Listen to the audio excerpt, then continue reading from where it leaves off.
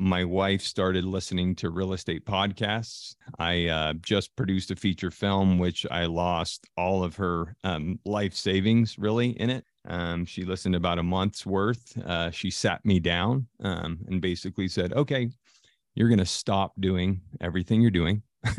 and you're going to start doing this. And let me tell you, I've never been so obedient in my life. And I stopped everything. It was the easiest decision I made. We had no money in the bank. We pulled out equity in our house. We saw the opportunity, started YouTubing and meetups. And then 2 years, it's been 2 years. So 2 years ago, that was a year into everything, we bought our first self-storage facility. So in the last 25 months, we've managed to build up our self-storage portfolio to just shy of $30 million. It was the biggest opportunity I had ever seen. It was, about passive income. It was about real estate investing and spending more time with my family. What's going on, everybody? Connor here from the Self-Storage Income Podcast. This podcast is being brought to you guys by Live Oak Bank, Tenant Inc., and Janus International. Maybe you're buying your first facility, maybe you're a seasoned veteran, whatever that might be, you're going to need property management software, and that's where Tenant Inc. comes in. They are going to be your solution, the top solution in the self-storage industry. I'm telling you guys, this technology has been developed by self-storage owners and operators just like us here at Self-Storage Income, who have had a say in how this technology has been built, have played a huge part in it, and it is one of the most robust and usable and actionable and valuable tools in regards to property management that you could ever utilize or find in the technology realm and all things self-storage. So be sure, check out Tenant Inc. Link is in the show notes.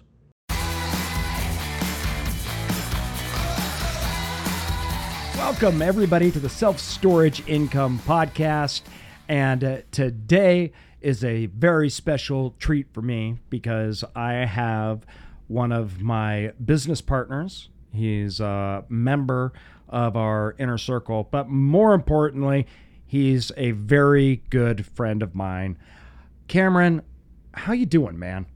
AJ, I'm doing awesome, man. Thank you so much. What an introduction. I'm flattered.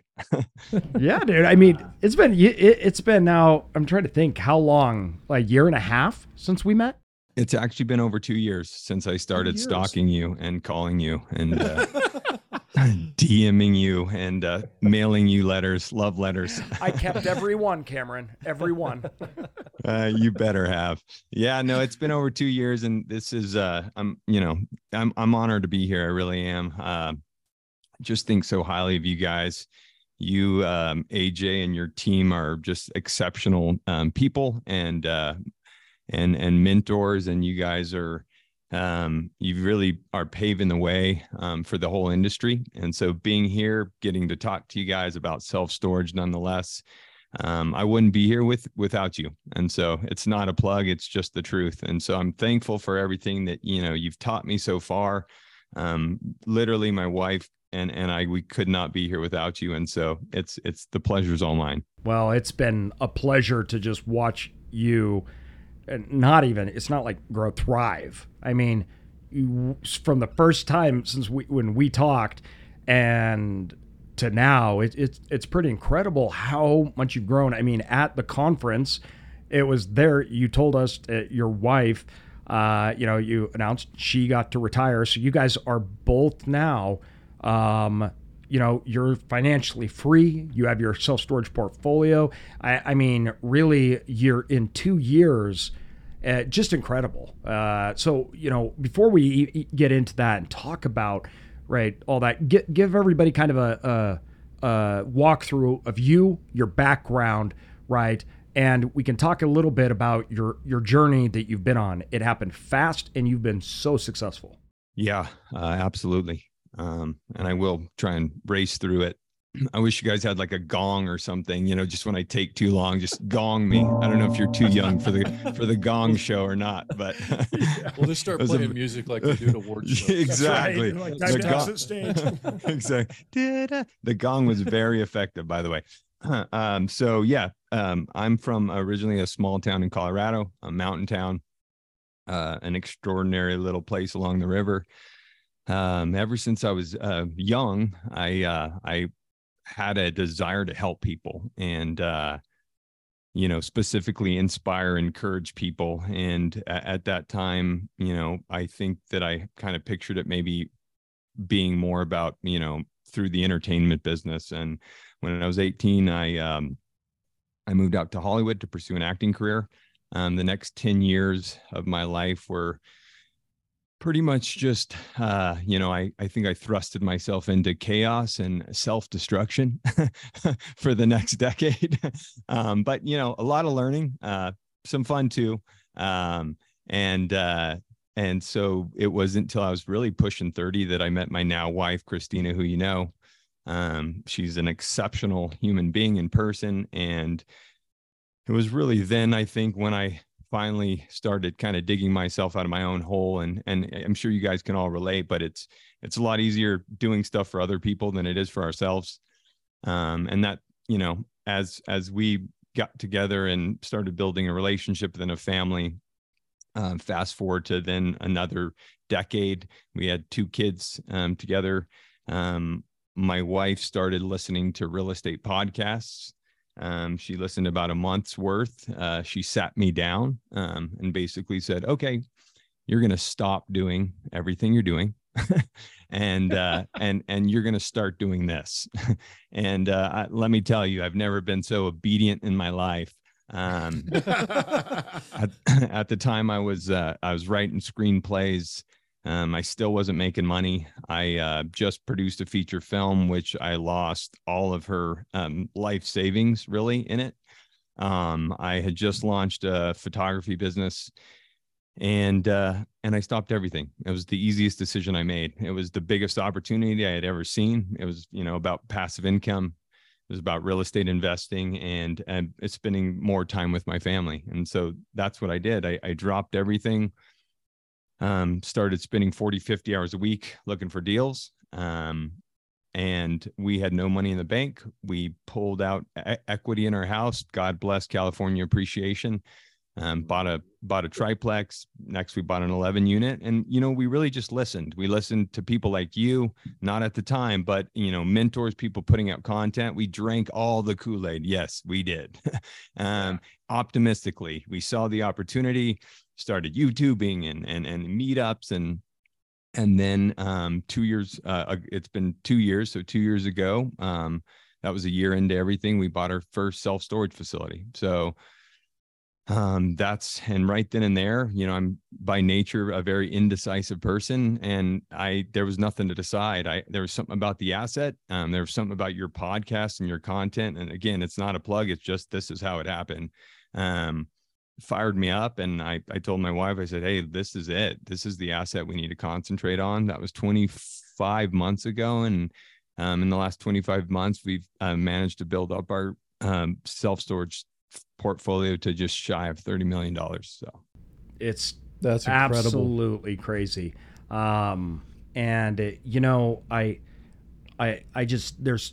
love you obviously just like as a human being, everything else like that. But I love your story because this idea that it was like, I'm lost, right? I'm not sure where I'm going, what I'm doing. And I think a lot of people feel like this, right?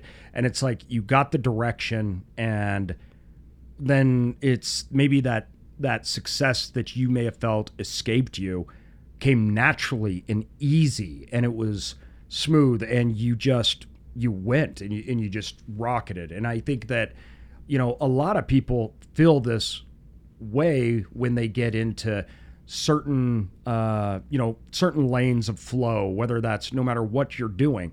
But I feel like so many people, when they're looking at real estate, a lot of people gravitate naturally or organically to self-storage, and then the people that like it, they just stay, right? It's like most people that are real estate investors, they own lots of different real estate asset classes, but self-storage people, it's like, no, like they just do self-storage. Like people are like, oh, so you're a real estate investor. I'm like, no, I own a self-storage company, right? And like, no, this is what I do, and this is all I do. And even when I've tried to divert from it, it's not easy. It doesn't feel right. So it flows. So I love that how you just grasped it and ran with it and poured 100% into it. And the results show for itself. I mean, absolutely incredible. Well, just, I mean, everything all together. It's not that, and like AJ's always talking about, success doesn't happen on an island. We've always got people we're looking up to, these mentors, all these different aspects, but it was up to you to actually go and take that massive action. I think you said, you're doing, looking at deals 50 hours a week, not doing anything else. And like, so kudos to you, man, on taking that massive action and making it happen, because I mean, especially in those moments where we're pivoting, trying to figure things out, it's not easy to do.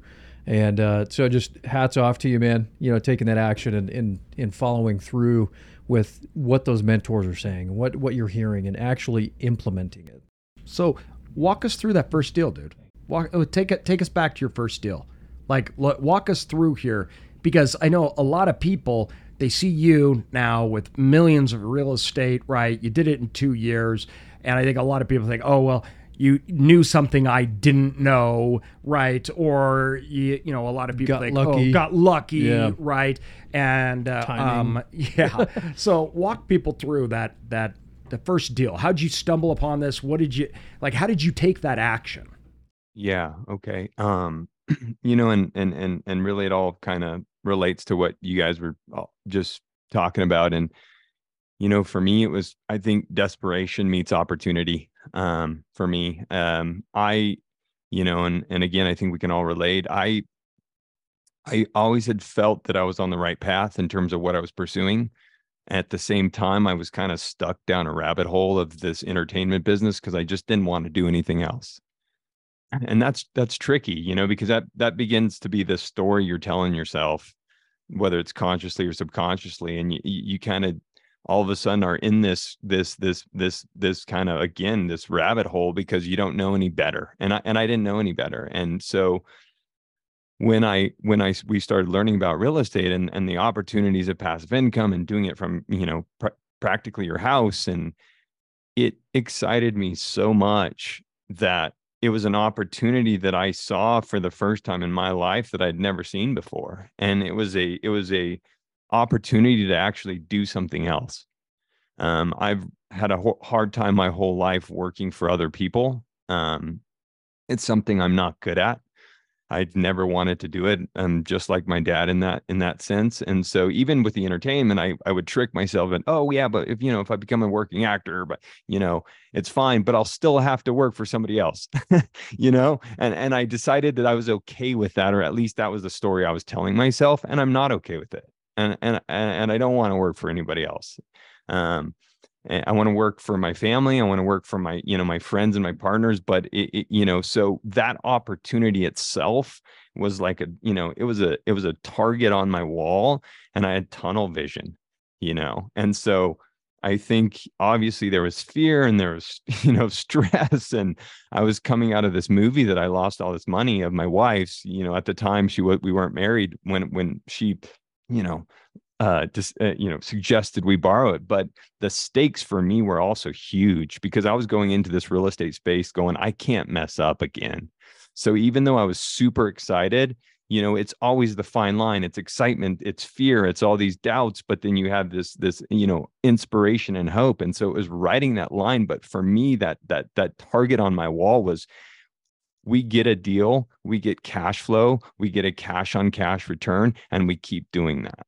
And so that's why, I came out really like a tornado looking for deals, because I was like, cash on cash. I get it. I see it. I want it, And so I was looking on Craigslist. I was calling brokers. We were looking for multifamily. I didn't even know what I was looking for except for a cash on cash return of around 10%, because that's what I had been taught. So I was calling Craigslist, deals on Craigslist. I was calling across the country. I was, people talking to people that had deals that I was like, okay, well, what about any other relatives selling, faking it till I made it. And I was just calling everyone I could, looking online, on the market, off the market, stumbled upon a triplex in Texas. It was an island off Texas. We were scared to death. My wife told me I was crazy. We are not going to buy this. And we bought it. And, that was the first deal. It was crazy. COVID hit 2 weeks prior to closing. We freaked out, but then went back to our underwriting and we did a ton of due diligence on the market specifically and the asset, the property specifically. And we said, you know what? we did our work, right? We evaluated the market. We evaluated the deal. We've been looking at this for 3 months. And no matter what, my wife really looked at me and she said, we're going to weather the storm, and we don't know what it's going to look like, but we feel good about this deal. Cut to 3 weeks later, it was a nightmare. It was an absolute nightmare. COVID was in full effect. My tenant lost her job. She fell off the wagon. I had police showing up at the property. It was absolutely crazy. I was calling the doctor, telling him I was waking up with anxiety. I was literally calling him saying, I slept all night and I woke up and I'm not rested. I'm actually super nervous. Can you send me some kind of medication or something? But we got through it. And then we bought another 11 unit as soon as COVID stopped, and I didn't have to watch my kids anymore. It was about a 3-month, really the most stressful part of my whole life. 3 days after they went back to daycare, I found another 11 unit apartment in New Mexico on Craigslist. We bought it for $400K. It was 11 units. And since we've sold both properties, and we've 1031'd them into more storage. Awesome. That's just incredible. And I want to touch on too, one of the things with that first acquisition that you were just talking about, that difference between when we're investing, making logical decisions versus emotional decisions. And like you said, you went back to your underwriting and you said, hey, we've done our due diligence. It works. Let's jump into it. Again, like you said, there's so much fear. There's so much uncertainty. And again, there's always going to be risk, but just wanted to point that out. And that is such a hard thing. I mean, I think, it never goes away. I think we get better at controlling it, but it doesn't go away. And it's hard because when you look at virtually everything in life, there is these unknown features, but we've set up society in a way that you can shield people from a lot of what would be considered uncertainty, right? Like at the end of the day, a paycheck is shielded from the uncertainty of the revenue failure of the business. It doesn't mean that you're not affected by it. If there is revenue failure, you're going to lose your job, right? But you're insulated from all of that. And when you go out on your own, right? And when you do start to really invest and you're taking on in debt and you're not shielded from any of it. So it can be very overwhelming when you first start, because it's like there's way more risk than anything normal, when actually it's not true, right? Any business, anything like that, it's the same amount. There's the same amount of unknowns, like the unknowns today versus COVID versus prior to 2008, after 2008. It was always unknown. I feel like I'm always investing and the future is unknown and I'm nervous about it, right? And so for you to be able to overcome that and say, you forget, let's not ignore, I recognize this, but we got to really depend on our work and the things that aren't driving this emotion, and trust that we've done the work and move forward on it. That is much more difficult than I think people realize. Yeah, and the point you're making, I want to piggyback on, because I do think it's so important. When it comes to money and investing, I'm a wuss. I get nervous and I get dizzy. And when it comes to big deals, we all of a sudden, again, looking back on really kind of, we fell into this fast track of big deals. And for me, it was a big deal. It was a big deal because I didn't have any experience with a lot of money. I'm not the guy that can, take down deals and just feel fine about it, especially when it comes to other people's money or my family's money. And so, thankfully, my wife is the opposite of me, and she's very practical. And I think it's really important that you have somebody like that. And if it's not your wife or if it's not your husband, hopefully it's your partner or your friend. And so I agree. I can't stress that enough. You have to have that balance, because, all of a sudden I can be looking at a deal, and it's still today, we're looking at a few right now we're in negotiations on, and there's a deal we're looking at. I know it's a great deal. I love the market, and yet when it starts, it's an uncomfortable feeling because you haven't evaluated it enough yet. And so for me, that's where the fear comes in. And so you really, once you evaluate something till you're beating a dead horse, and that's when you go, okay, we've done all our work. So are we going to move forward or not? And that's where the decision becomes easy, because you're really, really, really confident in all the prep that you did looking at the deal. And it's tough, like you said, I don't expect it will ever go away. You just learn how to handle it differently.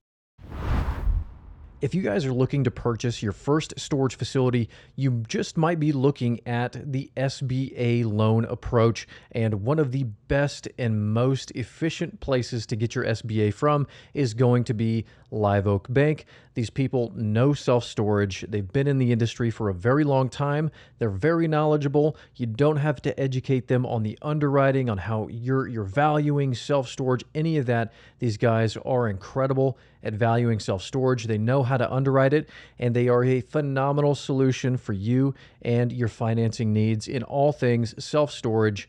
Again, Live Oak Bank. No matter what business or industry you're in, you're going to want a competitive advantage over your competition, right? You're going to want that ability to outperform and outmaneuver and outvalue that competition.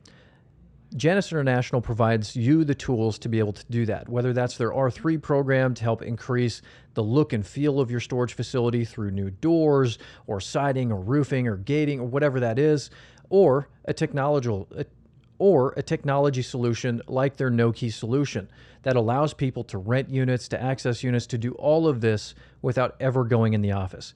Be sure to check out Janus International. Link is in the show notes. If you're not, if you're starting out, things like that, and if you're not nervous, that would make me concerned about the person, because it would make me worried that because they're not nervous, they're not actually noticing the fear, or the risk. Because when you go into it, that anxiety, right, and that stress, that's actually a good thing, because what it allows you to do is I can remember just ripping deals apart every which way. Because I'm like, what am I missing? How's this going to fail, right? And then I find ways, and then all of a sudden it ends up being I'm identifying all the ways that it could fail, because all deals can. And then I look at, okay, are these logical, reasonable? Are they in my control, right? And I can really break those down, right? Well, what if what if we go into a 20% inflation rate and assets just fail and we go into a depression? I'm like, okay, well, somebody told me then nothing matters. And that's true, right? So it's like compartmentalizing risk when you go into it is important. And if you have that anxiety, you're tearing apart that risk and you're thinking about it. Well, when you're investing other people's money, your families, any investors, anybody else, you should be very nervous. Like you should be overly nervous about that. And that's okay, but it's keeping that nervousness into check so where it doesn't stop you and it doesn't ruin your life, things like that. Mm-hmm. But it's this ultra awareness that I can screw up, that things bad can happen. And that actually makes you better in the long run. It makes you a better investor. It gives you better returns. It makes you do things like, we paid higher interest rates. We locked in for a long time, like a decade, everything a year ago. And we didn't know what the future was. Obviously, we don't time markets or anything else, but I was really nervous about inflation. So we paid a lot of money, like the fees associated with it. We didn't have to. And what we went through and did, right, because we were nervous about it. And I'm not saying we were reactionary, so please don't confuse this. It was methodical, it was driven, and it was a way for us to isolate risk for the long term, right, and do those things. But we're open to realities that may be challenging and difficult. And so we prepare for those kind of environments. And I think that makes you a better investor, right? You're still capturing the upside. Nobody can say that that makes you a bad investor because you're not either taking on risk or not. Look at what you've done in just 2 years. You're obviously taking risk. You're obviously going hard. You're running fast, but you're doing it in a smart, methodical way. A lot of people say, oh, no risk, no reward. I hate that. Because I'm like, that makes you go into like a frame of mind where it's like, oh, I'm taking risk and that's okay. And it's not all risks the same, right? So being risky because you think that just because you're risky, you're going to get a bigger return, that's very, very dangerous. And you're not like that at all. You're very calculated. In all our conversations, Cameron's asking, what do you see that I'm not? Like, what about this? And do you think this is an issue? Do you want, he really grasping and pulling information out? And I've seen this on all of your deals that you've ever done, right? Very methodically going through. And 2, I've seen you walk away from a lot of deals. As you're growing and as this risk is made, how are you looking at deals and deciding which ones you're going to go with and not as you're growing so rapidly? I mean, you've looked at lots and lots of deals and you've passed on lots of them. What are you looking for that's separating this that makes you feel secure, yet you're getting the big upside that you are? Yeah, great question. And it's changing pretty quickly. Right now, we're really starting to just concentrate on, 50,000 square feet and up, your very typical kind of bigger investment, unless there's some expansion room or unless it's in our backyard. We recently moved from Southern California to New Mexico, where 3 of our facilities are. We're negotiating our 4th here. And so this 4th one's a little bit smaller. It's 250 units, an acre of expansion. I think we can get another 200, 150 units on it. Again, smaller, not 50,000 square feet, but we got a facility down the street. And so it makes sense, obviously, for a lot of reasons for marketing. We can, use the same company name and the same phone number. There's additional parking too. So they'll work well together. But other than that, bigger deals, ones that have an in-place manager that obviously your revenue can support a full-time manager on site, even though we may decide if we have a facility. In fact, we're looking at one that is almost 60,000 square feet, but it's large units. It only has 285 units. So that's something where the revenue does support a full-time manager, but we actually think we could probably will and should remotely manage that. But I think it's important to be able to have that option not to, in case you do want a full-time manager. For us, it's such a great question because every deal is different. We've bought every deal for a different reason, but it all came down to the numbers. And the numbers always told us different stories, right? There's deals that we've bought because we just got them at such a cheap purchase price. We bought a deal in Tulsa earlier in the year that was in a rough area. It wasn't what the local said, don't buy in. It wasn't in that kind of rough area, but it was rough. It was poor. I believed the on-site manager, the live-in manager, when he said that there was no break-in, hardly ever a break-in, and that it was actually pretty peaceful, even though you heard gunshots at night, And so he was right. We haven't had any issues. He still tells me he hears gunshots at night, but we bought, we bought it at a great price, and we are cash flowing month 1. It was a great experience, and I literally bought it going, I will probably never buy an asset like this again, but it's going to be a great opportunity. There was an expansion opportunity. It was my first outdoor storage expansion, so I built just 2 buildings. Those are 36 bigger units. I built them from California. I didn't go out there. I met the GC on the phone, over the internet. I take that back. I didn't use a GC, but the contractor, the construction, and the steel, where I got the steel, I did all that remotely. It was a great experience, but I knew we were going to make money. That was a very specific buy. I knew I felt like we're not buying a home run here, but we're paying such we're paying so little for this asset. I knew we were going to cash flow well right from the get-go. I knew we were going to expand, and I knew I was going to get to go into a market I wanted to, which was Tulsa. And that's exactly what it's been. It's been a great learning experience. I wouldn't buy it again. I don't regret buying it, and we're doing really well. So that's one example. Two other facilities we bought because we just got them at great prices.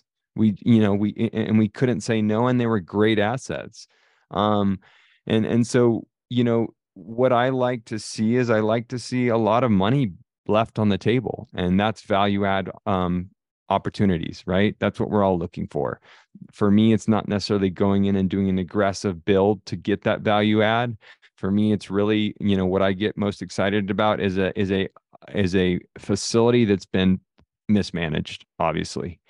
And the mismanagement, because of the mismanagement, there's all kinds of results, including low rents, vacancy, usually, ran down physically, bad signage, no internet, no website, no internet visibility, not really on Google Maps. It's my favorite thing when you're on Google Maps and you see a self-storage facility that's got a picture of like a fence on it. You're like, okay, I'm calling you. Yep. That's a good sign. That's mom and pop. And so it's really exciting because, like you said earlier, it is a business. And I think that's one thing that I've loved about this from the get-go. It's so rewarding to go in and see this poorly ran facility and come in and CapEx, whether it's paint or signage or fence or new gates or electronic gates or online presence, whatever, or all of the above, and you just see your revenue start growing. Granted, we came in at such a great time of the market, right? Where this cycle definitely has, obviously helped us along probably at a faster point than maybe we would be at if we started this year or next year. But regardless, our operations is what solidified the management and the revenue, and that's what I'm looking for. I'm looking for that money on the table. I'm looking for low rents and the opportunity to come in and raise to market, to have a presence online, and know that you can really out operate most of your competitors. Now, you say that you were benefiting from the market timing, but also you were at a time, and this is what I think is very unique, that it was really hard to find deals. So over the last couple of years, the vast majority of people are, I can't find deals, and you accumulated $30 million in assets. So, I talk a lot about how the deal conundrum, right? And that's that, you have the two sides of the scale, whereas if deals are good, meaning yield, right, execution is down. And if execution is easy, then the deals, meaning the yield and the opportunity, is down.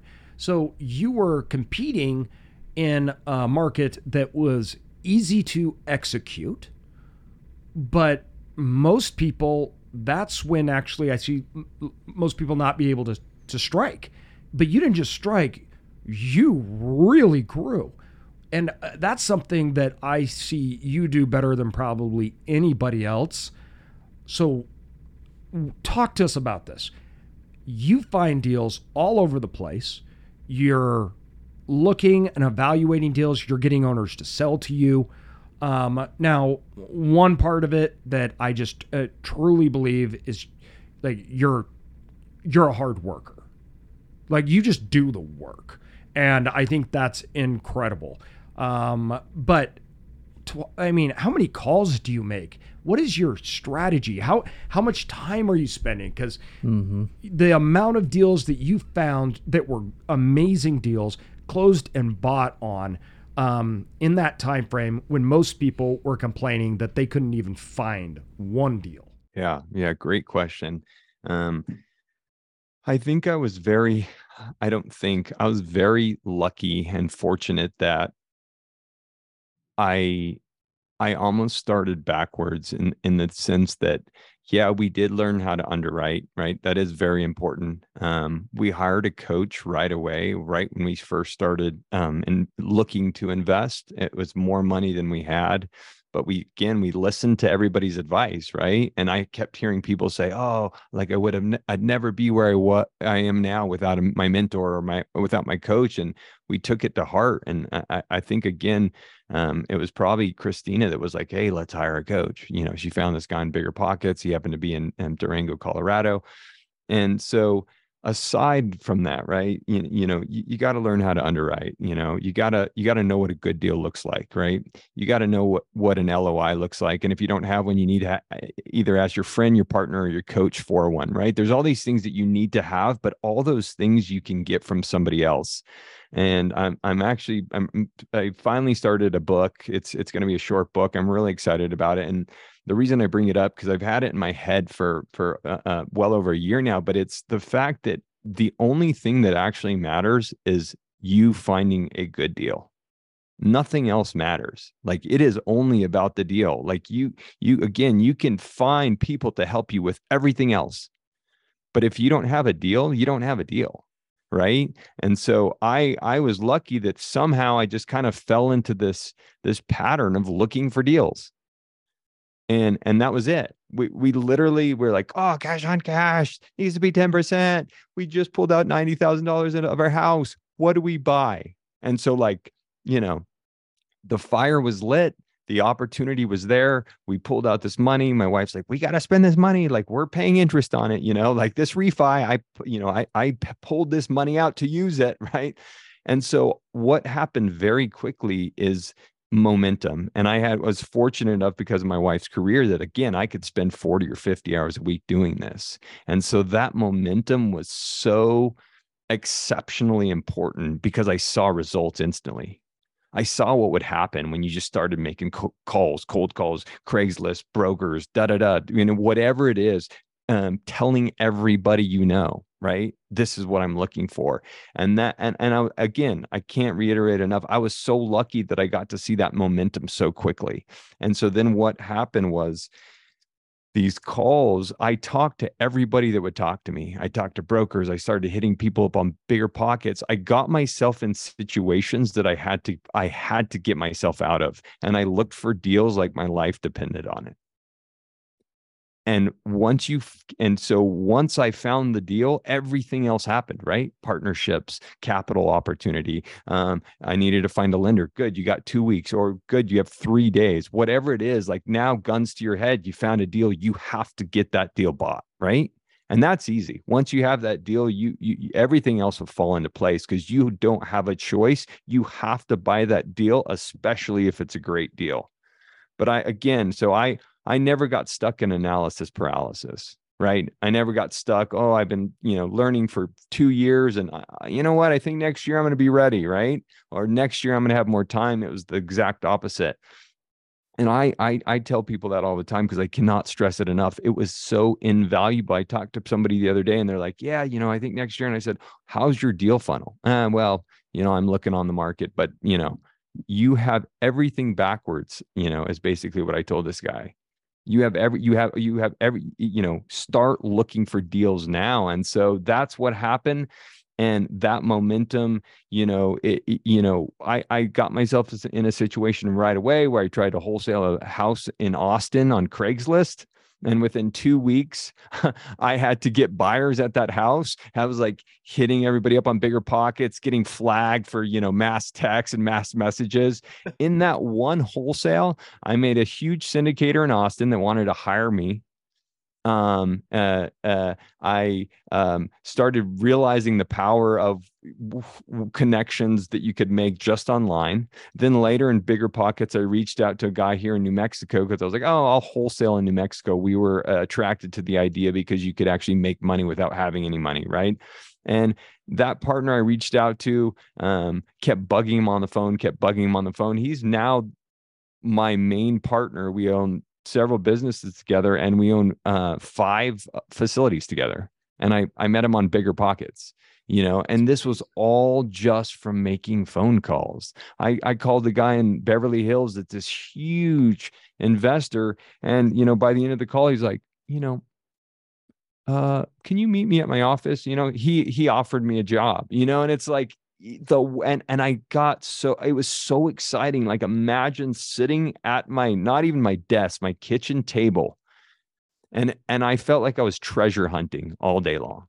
And I was making these calls, and the idea of the fact that any one of these calls any day could be the next big deal that could change my life. And that's what happened. That's really what happened. I love that. It's so powerful, man. Yeah. And again, it's just taking that massive action, identifying that goal, taking that massive action, and the power of connections, putting yourself out there. It's not always easy. It's scary, but I mean, look at the reward. I mean, you're a perfect case study, an example of the power that comes from putting yourself out there and actually executing. Yeah, it's pretty inspiring. And I think that a lot of people right now feel a lot like they're in your shoes, where a lot of people, I think, they may be trying to move forward. They may be trying to expand or grow, right? They're uncertain. We have uncertain times. And I think the uncertainty is stopping them from taking action where, that had no effect on you. Now, when you are looking at moving forward here, when you're in a whole bunch of markets, what are you seeing out there in the landscape? You talk to a lot of people, you're talking to lots of sellers. What has changed? What worries you? And what do you think the opportunities out there are? So, most of our facilities are in, they're C class.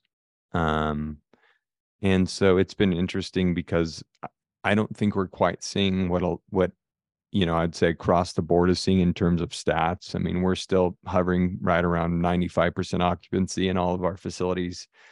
I don't think we're not seeing a drop in vacancy at this point. In fact, it's been a really busy fall. I'm not sure why at most of our facilities. So in terms of operationally, everything's pretty status quo for us. In terms of deal flow, obviously, I think, you could attest to, we're seeing a lot more deals start hitting our desk. It's as we've talked about, it is a really exciting time for us. The brokers, they definitely had a heyday for the last 2 years. Where they could sell anything and everything, and it would be within days, and it'd be way more than it should be, way over asking price, and that's changed. And so, again, another thing we've talked about was these seller finance opportunities that are starting to arise. I mean, I remember geeking out on the first time I started learning about different seller finance, opportunities and creative financing. And I was so excited to exercise seller finance, and nobody wanted to talk to me about it. No seller in their right mind wanted to seller finance anything to me. And now finally is the time, and so the brakes have been pumped, right? Fear is in the air. We are in a recession. Obviously, we don't know what kind of recession, how long or how extreme. So things are shifting, and deals are starting to surface. So we're seeing a lot more seller finance opportunities or seller finance opportunities at all. We are having brokers call us more often. Saying, hey, look, here's a deal. I said, yeah, we've seen that deal and they can't sell it. For us, we're in a big period just for, in our own team where we've decided at this point, we have a great portfolio, and now it's time to, I think, go bigger, faster. And faster doesn't mean faster in terms of we want better assets. We want to really focus on drilling deeper into markets where from the past, it was primarily just cash flow based, right? So I was buying strictly for cash flow, and we're not going to do that anymore. For the most part, we're looking for long-term we're looking at the long-term game, right? We want assets we're going to be excited about for the next 30, 40 years, right? So we're shifting focusing things a little more on appreciation. Yeah, absolutely. Yeah. And just better markets. And I think right now, especially, right? Like we don't know what's going to happen. So do ourselves a favor, and the assets that we are going to still buy during this time, you got to be really excited about the market. You got to be really excited about the asset because you don't know what's going to happen. And we're in a great time to be doing that, saying, hey, look, we don't have to buy anything right now, but we're going to, because we're looking at good deals right now. And so, just shifting and really planning for a long future in self-storage. So, yeah, I couldn't agree with that more. We've, and this is something we've been looking at for a long time, but it's like the deals that we're doing today are deals that we're like, we want this in any market, like up markets, down markets. We want it. And especially on the development side, we look at it and say, if we do this today, right, this is a market that, like you said, 20 years, we're just going to be like, holy crap, can you believe that we did that? Can you believe that we have this, right? That it's like a window of opportunity to get into a market and get a piece of a market that we can build, that the short term we're happy to weather storms to own that piece and that asset. And that I think that can really change then a lot of the investing method and style. We're okay being conservative. We're okay doing it. We know it'll pay. We don't need quick hits or blips in the market or quick uptick, right, to make it work. We're going to do it right. We're going to build it right, and we're going to be okay no matter what. Now, that shift we made, I don't know, it's been about a year and a half ago that we changed that on the development side, where we really took those markets, and it was like we lost a lot of opportunity. I mean, we walked away from so many markets when we were doing that. And I think it was the right move. And I think with the current situation, I think it shows that I think we did the right thing for our company, our investors, and everything at that time. And you look at these different markets, and it's not that we believe necessarily that it's risky in smaller markets, things like that, but it's just a different economic factor where I'm looking at time frame differently, right? So whereas I think before we're like, okay, rates are all going up, everything's going up, right? So we can budge here or whatnot. The market's going so well. The market's going to do a lot of work, and it's going to do it quickly, and we're seeing it now. I don't expect the market to do a lot of work. I don't expect it to do it quickly, and I don't expect it to do it now. And as long as we have that, and we look at our investing decisions along that time frame, right, I think we're really solidifying in those deals. And it sounds a lot like you're kind of moving in to and looking at markets in a different light, which is funny because it's exactly what we did. When we started, we bought markets that really, frankly, was only cash flow. There was no future value. We did that on all our first facilities. Then we moved into other markets. So it's fun to see that progression. Yeah. And, it's like, what an exciting time to be able to look, now we're underwriting these deals and we're looking at, 7.5%, 8% interest, that's our conservative kind of interest rate we have in our underwriting. And, the idea of buying at 7% right now and it working is so exciting, right? As opposed to we were, buying deals at 3% and it was like, oh, man, look at next year. We're 50% under market. We're it's going to be at 40% cash on cash next year. This is a no brainer. Literally almost every deal I bought was like that. This is, even though I was scared, even though it took a lot of work, they were no brainers when it came down to it. And so now we're tightening things up, right? We're like, hey, this is tight, but look, like you said, look at this market. Look at this asset. Look at this low square foot per capita, right? Look at this growth it had last year. Wow, this is cool. this is an asset. It's not screaming deal because we're in a downturn. And hey, what if there's rough waters the next, few years, and this thing's still going to work? I can't wait to see when the market is back on an upswing, right? Yeah. And so it really challenges you to have to not fudge your numbers, just really analyze where things are at now, and that everybody's not, killing it, and every deal is not a great deal. It's different. And it almost really forces you to even sift through deals, more, really looking for those powerful deals, and those powerful, strong, secure deals feel like it's about, again, the square foot per capita, the revenue that's being left on the opportunity, the opportunity to outperform most of your operators, because there's not really any real operators in that area, right? All those metrics that we know, median income, all these things that we know that are so important, and it really forces you to look at everything and make sure every box is checked. Yeah, I think that is just sound, wise advice. And I think it goes back, and it really ties it around to how we started this.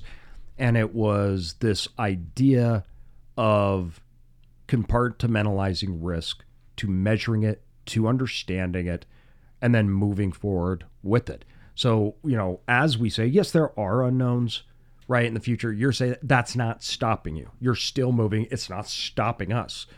And I think that is why you've been successful, and that's what it takes. You can control the motion, you can look at it, you understand, you analyze the risks, you figure it out, and you move forward no matter what in any economic cycle. So, dude, first of all, we've already been here an hour. Thank you so much for coming on. We could probably, I don't know, we could talk. There's all so the time, many other things that I'm like thinking about. Yeah, I'm like, just maybe we should wrap it, but just nonstop. It really is. We'll have you on again for sure, Rad. Absolutely. I mean, this is just the beginning, right? We're just getting started here, and so is our relationship. And Connor, and I'm going to keep seeing you guys at your events. I'm going to keep seeing you at deals we're buying together. Right. We're not going anywhere. In fact, unfortunately, you're going to be seeing a lot more of me.